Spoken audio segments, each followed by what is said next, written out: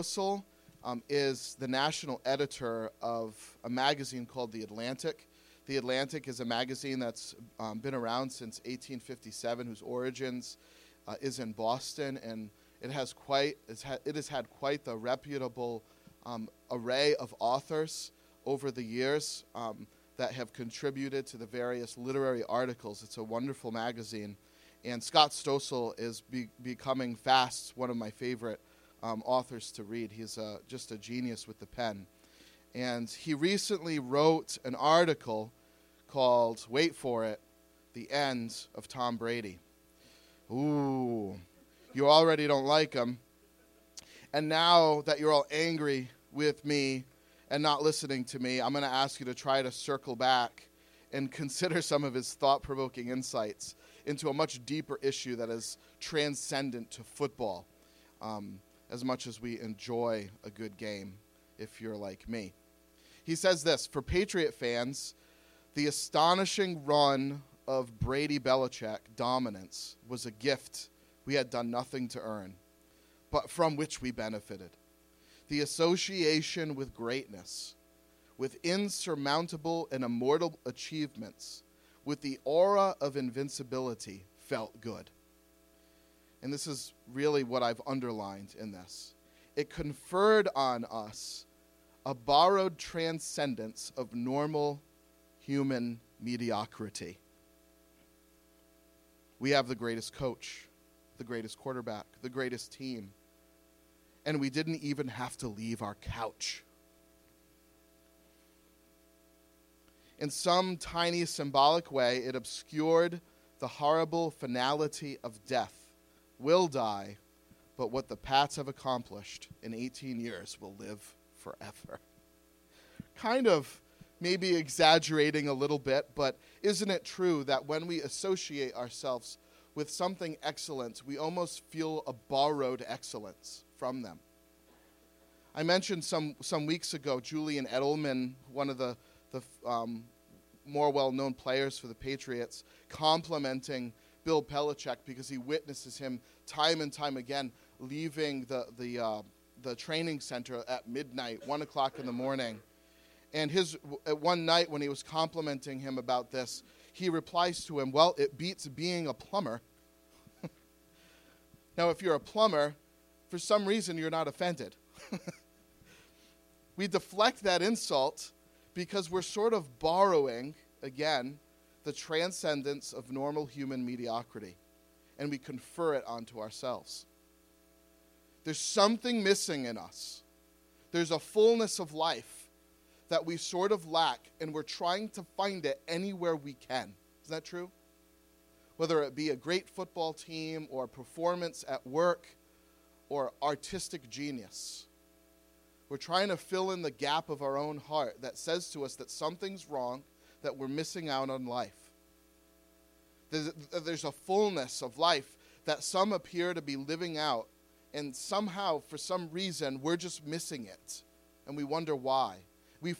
So we start to assume that business gurus and athletic champions and pop superstars and the ultra beautiful, the sexually magnetic, the political giants, the artistic, literary, scientific geniuses, they somehow have found full and meaningful and purposeful lives, but I'm just grasping at straws. Doesn't it feel like that sometimes? Isn't that true? Do you remember the words of Madonna? I've read these to you before, but let's be reminded of them again because they're really insightful. She knows herself probably better than most of us. She says, all of my will has always been to conquer some horrible feeling of inadequacy. I push past one spell of it, and I discover myself as a special human being. And then I get to another stage and think, I'm mediocre and uninteresting. Again and again. My drive in life is from this horrible fear of being mediocre. Because even though I've become somebody, I still have to prove I'm somebody over and over again. My struggle has never ended, and it probably never will. Madonna. Friends, our aim for the past few weeks has been to talk about who Jesus is. The title of our sermon series is Supreme Jesus, because Jesus is indeed supreme. And that's been the title of our series as we go through this New Testament, this short letter in the New Testament called Colossians that was written by the Apostle Paul to a church in Colossae, which is currently in Greece. Our vision, by the way, at Refuge has been communicated to you a few times from up here recently. And it's basically so that we ourselves as a church and our neighbors, the people around us in our towns and communities, would know Christ, and by our knowledge of Christ and who he is and what he's done for us, would finally find the life they're looking for, that they've been looking for all along, but just in the wrong place. And this morning, our text speaks powerfully into the identity crisis that plague many of us as Americans, as human beings. And the scriptures do it with a warning. And this is what it says, and let me remind you. See to it that no one takes you captive, for in Christ you have been brought to fullness. See to it that no one takes you captive, for in Christ you have been brought to fullness. So our text gives like this plain witness to us that we are in one of two places in life. We are either captives or we are free. We are free or we are slaves. There's only two categories, according to Scripture, that you're captives, that you are not experiencing the full life that you were created to live because you're a captive to something. We're going to go over this morning. So we're either captives or we're free. We're set free in Christ, filled and freed to know the real life that we've been after all along but never could find. So this morning, I'd like to examine a bit more closely to learn the power of Christ for life, because it's the answer. And I want to look at a few things that our text draws out. And the first thing I want to look at is the source. I want to consider the source. Where do you suppose to get your freedom from, your fullness of life from?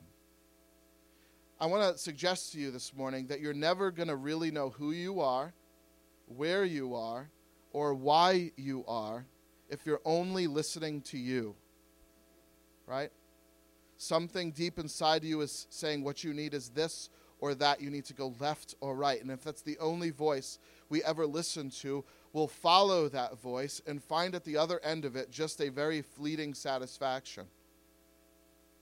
So in our text, we read a sense of urgency. See to it that you don't get taken captive through hollow and deceptive philosophy which depends on human tradition.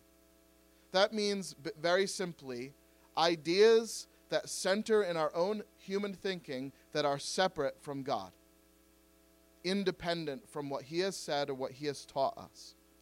So we read in this a sense of urgency, of critical importance, so much so that if you're robbed of them, you'll be robbed of your freedom. You'll be held captive. Isn't that an interesting word here? It means to be kidnapped in the original Greek. The source of that kidnap, the thing that kidnaps us, deceives us and puts us into this futile attempt at finding full life, but only to find it empty. The source of that captivity is called deceptive philosophy, depending on human tradition. Now, this church in particular was a church like ours, okay? They had a worldview. They had a culture around them, the Roman culture, that believed certain things about life. Philosophies were developed just like ours. Well, one had crept into the church for them that was deceiving them, that was telling them that there was a source outside of Christ that they could know fullness of life through. So they had been exposed to this false teaching that taught them that this fullness was found in a sort of mystical trance. Now, this seems kind of like far removed from us because this is not our answer in our culture, having like some kind of mystical trance, right? Some secret, hidden philosophical knowledge that only really the most spiritually elite could attain. So that's what they were saying at the time. If you were devout, if you sought after it, then you could discover it. So the riddle to like Madonna's insecurity and existential crisis, her quest for significance was buried sort of in this deep secret knowledge that she could eventually earth up. And if it sounds mysterious and weird to you, and you're not really following me, get in line. That's the point. It is mysterious. So likely what was happening at the time was an early form of what they called Gnosticism. And alongside of Gnosticism came Jewish legalism. So this sort of crept into the church, this prizing of earthly wisdom alongside of religious obligation. And that sort of is what was the catalyst to make you full and to experience life to its fullest degree. Both, friends, are called in this text deceptions, lies, empty, because they don't work. Philosophy that's not based on what is true, but on human invention. Now, all of us draw conclusions about life and what is true and what is false and what is right and what is wrong. Isn't that true? We all have a system of morals that come from somewhere. Some people, there was this guy named John Wesley in the 1700s that came up with this phrase called the Wesleyan quadrilateral. And what this means basically is we get our information from one of four places. And he said it will come from tradition, it will come from scripture, it will come from experience, or it will come from reason. We all use all four of these things. So for example, where does a Roman Catholic get their truth from? Tradition, right? The church, and scripture. And all of that, they have experience and reason to it, it all gets filtered together, but what gets front-loaded for a Roman Catholic is scripture and tradition. For an evangelical, I would have to say that we probably more are top-loading scripture and reason. Isn't that true? For someone who is secular, tradition and scripture are probably way down here. Their scriptures might be different. We might not be talking about the Bible. We might be talking about Camus or Shakespeare, someone that they really prize. So they have some sort of text that's defined for them what is true and right and good. But ultimately, a secular person would say my reason is at the top. Isn't that true? What I can reason to be right and true. That's where we get this from. Scripture says outside of Christ, all of them are empty. They only take us so far. And here's the simple reason, we're not God. Everything that we can develop, any system that we can conjure up that will help us understand what's right and wrong, will only take us so far because of the limitations of our own humanity. So all of our conclusions about life, about right and wrong, about God, about this world, even our own nature. Tradition, friends, by the way, has a sort of aroma of dignity to it. Our culture is not a traditional culture. We don't prize what our grandparents believed. It's not passed down to us as sacred. But many cultures in our world today still prize tradition, and they follow that tradition. It can sort of be a litmus test for what's true. If it's not following tradition, it's got to be wrong, right? We might have grandparents or great-grandparents that were more like that, weren't they? Other cultures like ours prize more independent and creative thought. Right? It doesn't matter what grandma and grandpa believed. What's right, what's true, what does reason teach us? So that thought elevates reason over tradition. But friends, in our text, the key word is human. It's not so much what one do you front load, what one is to you the most important one, whether it be reason, tradition, experience. The key word in our text is human reason, human tradition, human experience, you see? Tradition, reason, all of these, even I would say scripture, is limited by our humanity. We can only take ourselves so far, is my point. We are limited by our own humanness. So friends, to think and to live independently of God is futile, and what Scripture calls even demonic. The elemental spiritual forces of the world rather than Christ, the Scriptures say. You know what legalism is? This tends to be more of a, like, so we think at least, a church word. Legalism is how religious people are saved, how they're safe in the afterlife. They have a set of rules, they follow them, and if they do a good enough job, they're okay, right? And we think that's bound to religion, don't we? But everyone, the most anti-religious person can be a legalist. They have a set of values that if they fall short of, their God, whatever it is, judges them. Isn't that true? Their God could be their mom. It could be some teacher. It could be that internal voice inside them. They fall short, and their law condemns them. Isn't that true? And today, we have all sorts of ways in which we do this. We have other proofs besides legalism that do basically the same thing, that pronounce on us, they confer on us a sense of purpose. Maybe not our adherence to some law, but maybe our popularity or our success or our excellence.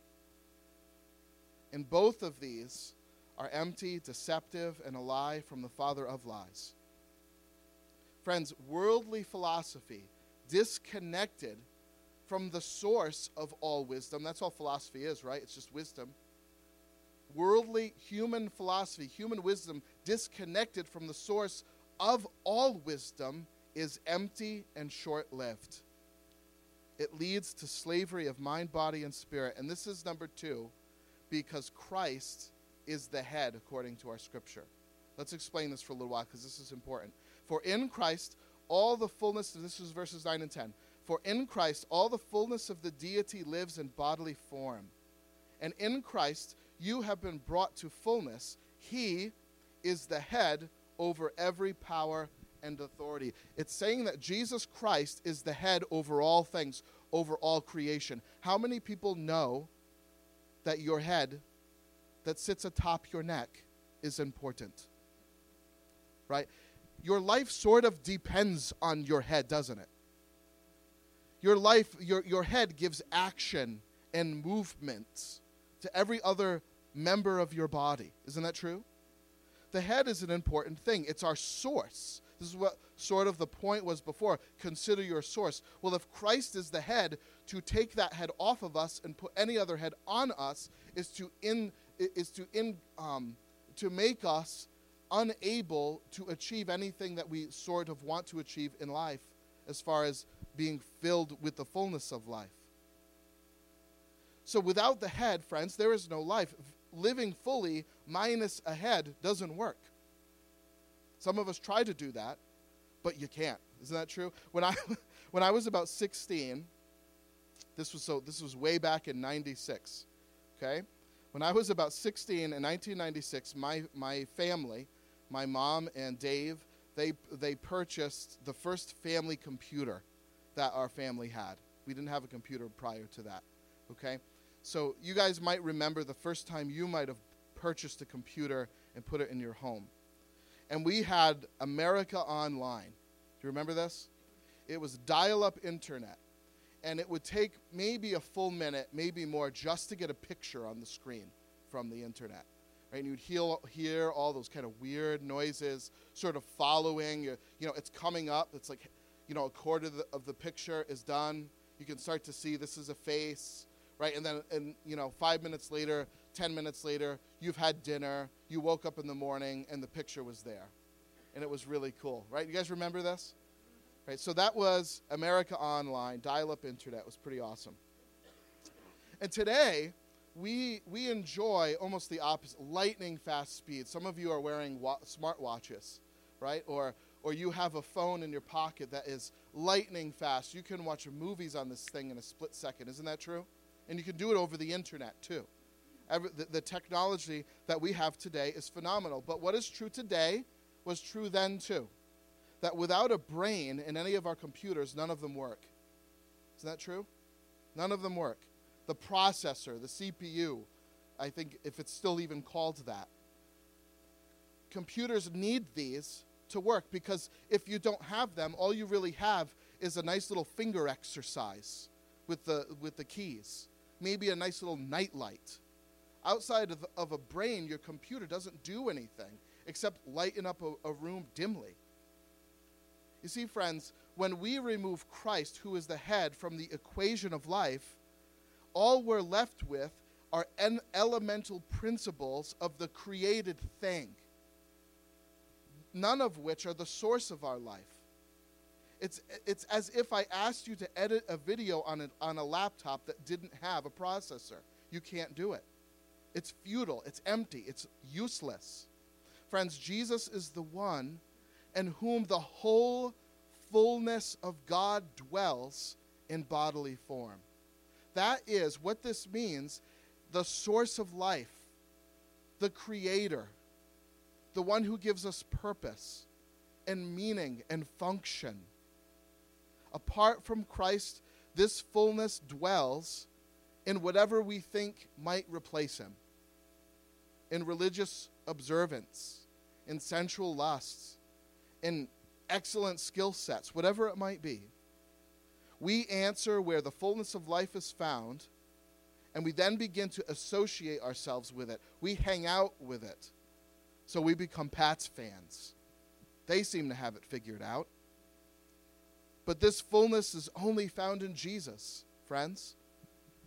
Not because it sounds good, not because we have this weird fixation with Jesus Christ, not because of what we even think about him, but because of who he is in reality, the fullness of life.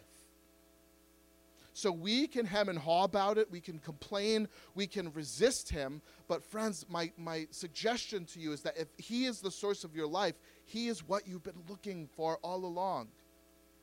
The head gives uniformity, doesn't it? This is what our heads do for the rest of us. Give you a little biology lesson, okay? Our heads give all of us uniformity, intimacy, and purpose. Let me explain to you what I mean. Every member of the body, of your bodies, I'm talking about your physical body right now, your head gives uniformity, intimacy, and purpose. So the head causes the body to work together, right? My hand doesn't have a mind of its own, so that it's slapping my other hand to stop it from doing what it's trying to do. Isn't that true? You work together. You're going food shopping, your feet press the gas pedals. Your eyes look at the road. Your body works together to accomplish what the brain is telling it to accomplish. So the head causes the body to work together in uniformity. The head causes the body to care for and appreciate each member. If you slam your toe, all of the other members of your body immediately take up interest in your toe. Isn't that true? To care for it. My injured little finger you heard about last week. The head causes the body to have a distinct purpose for each member. I don't try to write a letter with my feet. My brain uses my hands for that. So each member of my body ascribes a function and uses each member for a function, for a purpose. And friends, and because of that, if we're healthy, we'll have a pleasing life, won't we? Now, take away the head, and what do you observe? Disunity. Each person resisting each other. And isn't that the story of our world? Selfishness and insecurity. We have no clear purpose of who we are or why we are because our head is gone. We've put another head on us, and the only head is Jesus Christ. If Jesus is the full expression of God to us and the head of all creation, then our fullness is dependent on our surrender to him as our head. Isn't that true? So then the source for life is Christ, the head over us, as we are made alive with him, grafted back in. You see, we were separated because of sin, but by faith we're grafted back in, and we find our purpose again. Verses 11 and 12 remind us of some symbols the Bible uses to describe the process of being separate from Jesus and then being joined back to him. And it gets a little messy, doesn't it? Circumcision and baptism. These are symbols of what the Bible is trying to say. This is what you were, and this is how you're grafted back, and this is how it was made right. Okay, so it uses these symbols of circumcision and baptism to describe what was the condition of our lives prior to faith and what is the condition after. Does that make sense? The text tells us that by faith in Jesus, we were once dead, that is cut off from the head. We had a different head, so our life was futile. But now, in Christ, we're made alive again. We're grafted back in. Baptism pictures death to life by being submerged in water and risen from it. Death to life. Circumcision pictures death to life as we had something joined to us that was sort of killing us like a tumor. And then in Christ it was cut off so that we could have life. So our passage makes clear that the human condition is shared, it's universal, it's timeless, and we're in trouble.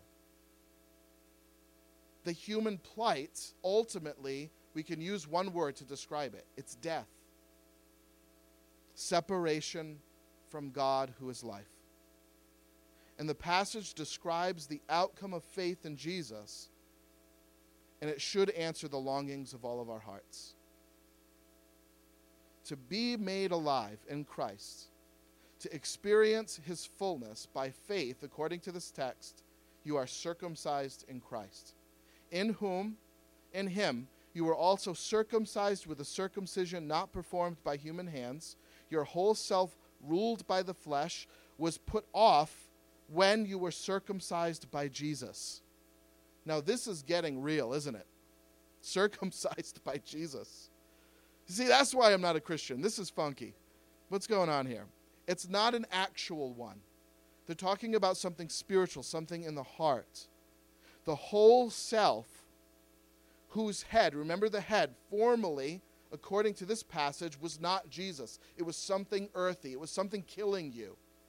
It never worked. It never provided the answers you're looking for. You're separate from God, who is your source of life. The reasoning of our hearts apart from God. Empty philosophy, depending on earthly thinking. This, in Christ, is cut off. That's the symbol of circumcision. It's cut off and thrown away. And it's in that way that believers have died with Christ in his death. You see, the old head dies, and something is put in his place. A new head reigns, and that head is Christ. So, friends, the outcome of faith in Christ means that you are circumcised in Christ, but also that you are buried and raised with Christ in baptism symbolically. Having been buried with him in baptism in verse 12, in which you were also raised with him through your faith in the working of God who raised him from the dead. Friends, you know, if this says anything, it's that Christ died. He actually really died. And everyone in Christ by faith likewise goes through their own death. If you're ever going to come to Christ and get his life, something has to die first. It reminds us that when we come to faith in Jesus, that faith comes along with a real change. Something is new. Something was dead and now it's not anymore. The old life under the old head is fundamentally changed, so that the old life is indeed a thing of the past. You see, friends, that means that there are no Christians that aren't also likewise transformed. Romans chapter 6 tells us this clearly. What shall we say? Shall we go on sinning so that grace might increase? By no means. We are those who have died to sin. How can we live in it any longer? Or don't you know that all of us were baptized into Christ, were baptized into his death? We were therefore buried with him through baptism into death, in order that just as Christ was raised from the dead through the glory of the Father, we too might have new life. You see, friends, where do we get life? Real life in the death and resurrection of Jesus Christ. That by faith we participate in. Something dies and something is risen again. And let me tell you a little bit more about what this means. The same power which caused Jesus' dead body to breathe is the power that he gives you to believe in him, to have life yourself. It's the power that transforms all our false gods, all our empty devotions and false pursuits, and gives us hope and life in Christ, who is the only source of it. You see, the reason a Christian can be made alive, the reason any one of you can be made alive, is because in Christ you have been forgiven.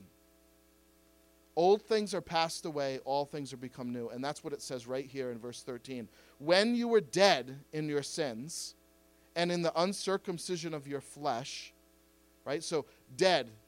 You didn't have a life that was really full and complete. The one that you were looking for, it was empty. It was dead, separate from God, in the uncircumcision of your flesh. God made you alive with Christ. And how?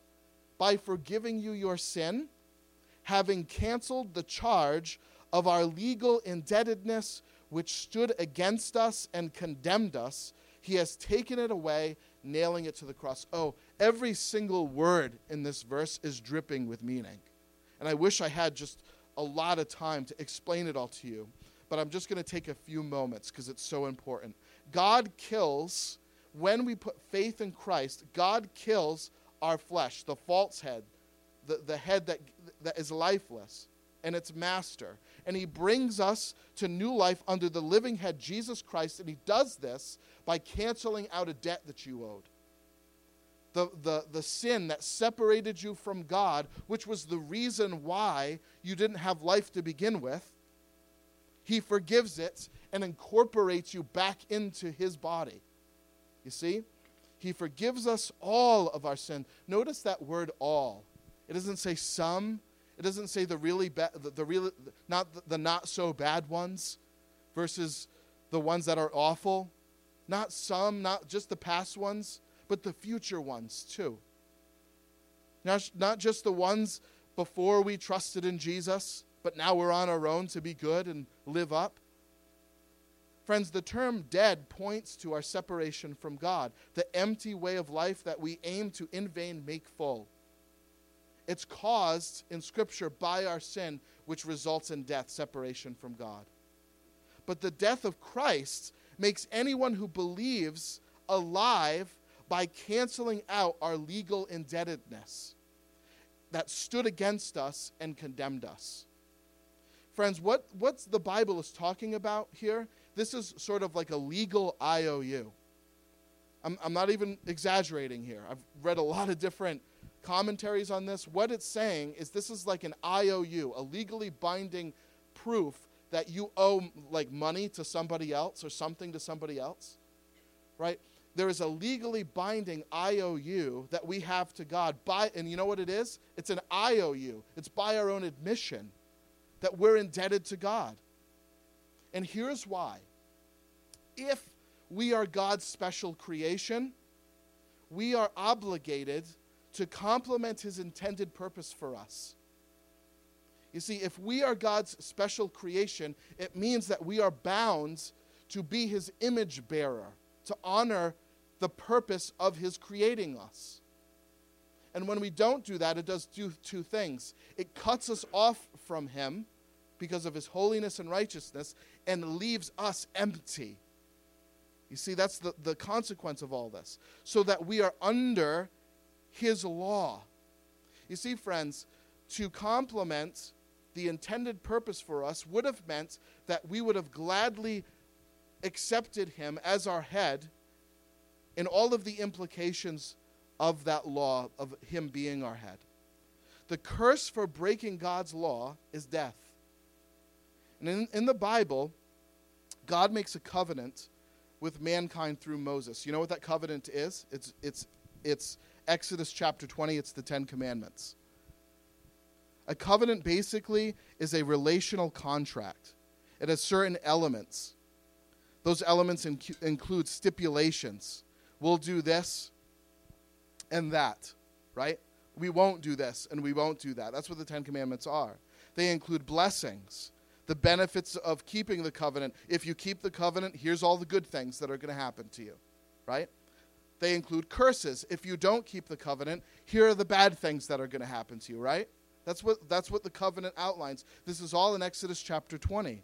You know, friends, Deuteronomy, Genesis, Exodus, Leviticus, Numbers, Deuteronomy is the fine print of the blessings and the curses that come along with breaking God's law. Friend, let me try to help you understand this a little better. If God is the head, our life is bound to the intrinsic natural laws that come from it. Let me explain to you what I mean. I have a head and a body, okay? If my hand doesn't listen to my brain, it's a bad day, right? Because the brain presumably is looking out for the good of the hand, isn't it? So my brain provides a law that complements the well-being of the rest. You see, if we're God's creation, we're under his law, and it's not to make our lives miserable. It's not to give us a hard time. It's so that we'll thrive, so that we'll have life, but we resist it. We rebel against it. And the Bible says that when you do this, here are the curses that are going to happen. And Deuteronomy, in all sorts of incredible ways, describes the blessings and the curses of breaking God's law. Deuteronomy is that fine print. It details all the blessings and curses that come from his covenant with man. Consider our text again. He forgave all our sin and canceled out the charge of legal indebtedness. He's talking about Deuteronomy. He's talking about the curse that is pronounced on us because we've broken his law. He's saying he's taken Deuteronomy and he's nailed it to the cross. He's taking the curse of sin and he's finishing it on Jesus instead of you. Isn't that incredible?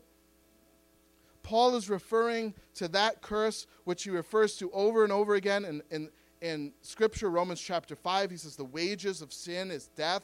That's sort of like a summary statement of all of Deuteronomy. The curse of breaking God's covenant of love is separation. And listen to what it says in Romans 2. If you think, well, I don't know about any of this curse in Deuteronomy. It doesn't apply to me. I didn't know about any law. Well, listen to what Paul says in Romans 2. Indeed, when Gentiles who don't have the law or know anything about it do by nature things required by the law, they are a law for themselves. In other words, they have a conscience.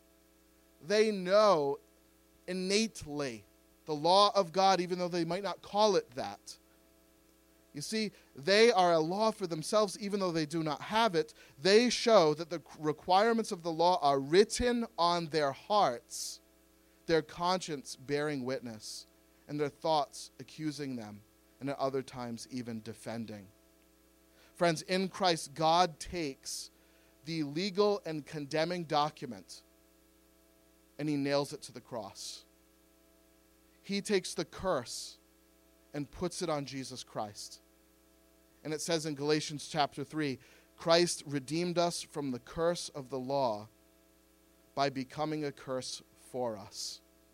For it is written, cursed is everyone who hangs on a tree. Friends, the debt is impossible for any of us to pay, but God deals with it. He blots it out. He pays it in full. And you know, he does one more thing for you. And this is absolutely wonderful. The former power stands defeated. He wins. Every foe, every enemy, every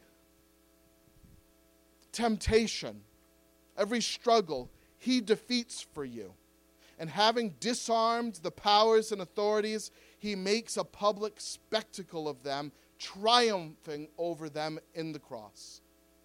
You see, that means in Genesis chapter 3 that the seed of Eve, the conqueror, the victorious one, Jesus Christ, once and for all and finally crushes that serpent Satan. And your enemy is defeated. The message of the cross is a message of hope for anyone living in fear. That's what this means. Your life is given back to you. Your debt is canceled. Your foe is defeated.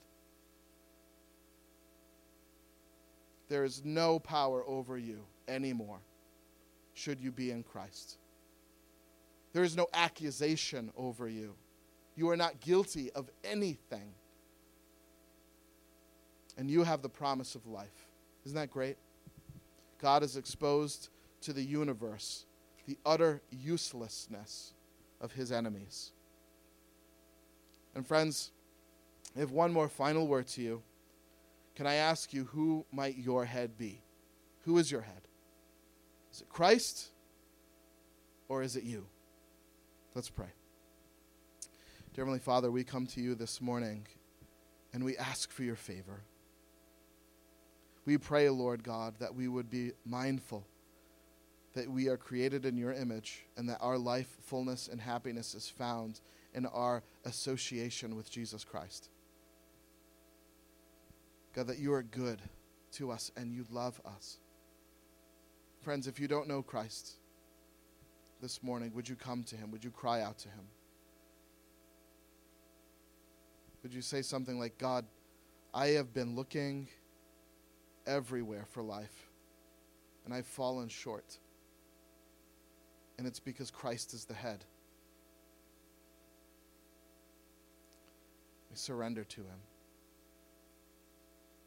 He is Lord and Savior.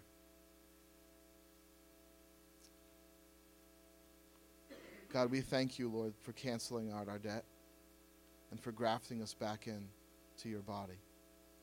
We pray, Lord God, that anything that I might have said that was wrong would be forgotten. And God, that anything that was said this morning that honored Christ would be remembered and applied.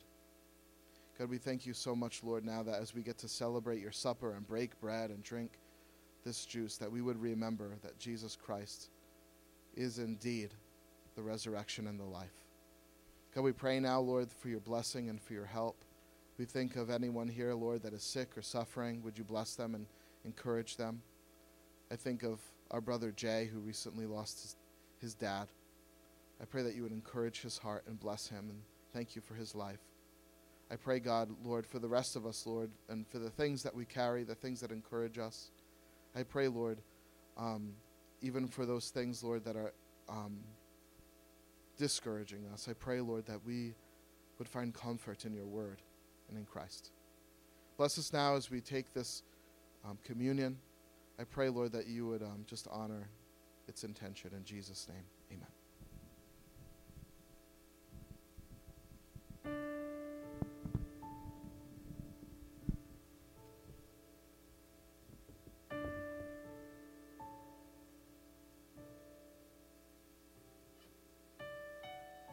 The Lord's Supper has been part of the weekly worship service of gathered followers of Jesus since the birth of the church. It is a practice the local church is instructed to perform regularly and soberly. At Refuge Church, we approach the table with reverence and gratefulness as we serve Jesus together as members of his body. Receiving the Lord's Supper is a public declaration of faith in Jesus Christ, marked by a new affection for him and willingness to follow and obey him. It is an identification with Jesus and his people. If you are not yet a follower of Jesus, we ask you to simply observe the church in their demonstration of faith and love to Jesus and to each other, and to do something far more important. Seek the Lord in silent prayer. Consider what you have heard and what he has done for sinners like us. None of us, not even followers of Jesus, should take the supper in an unworthy manner. So before we come to receive the elements, let's examine ourselves and confess to Jesus, who is faithful and right to forgive us whenever we ask. As the music plays, you may come forward when you're ready to receive the elements. If the ushers are not up front, they will leave the elements on the table in front of the pulpit.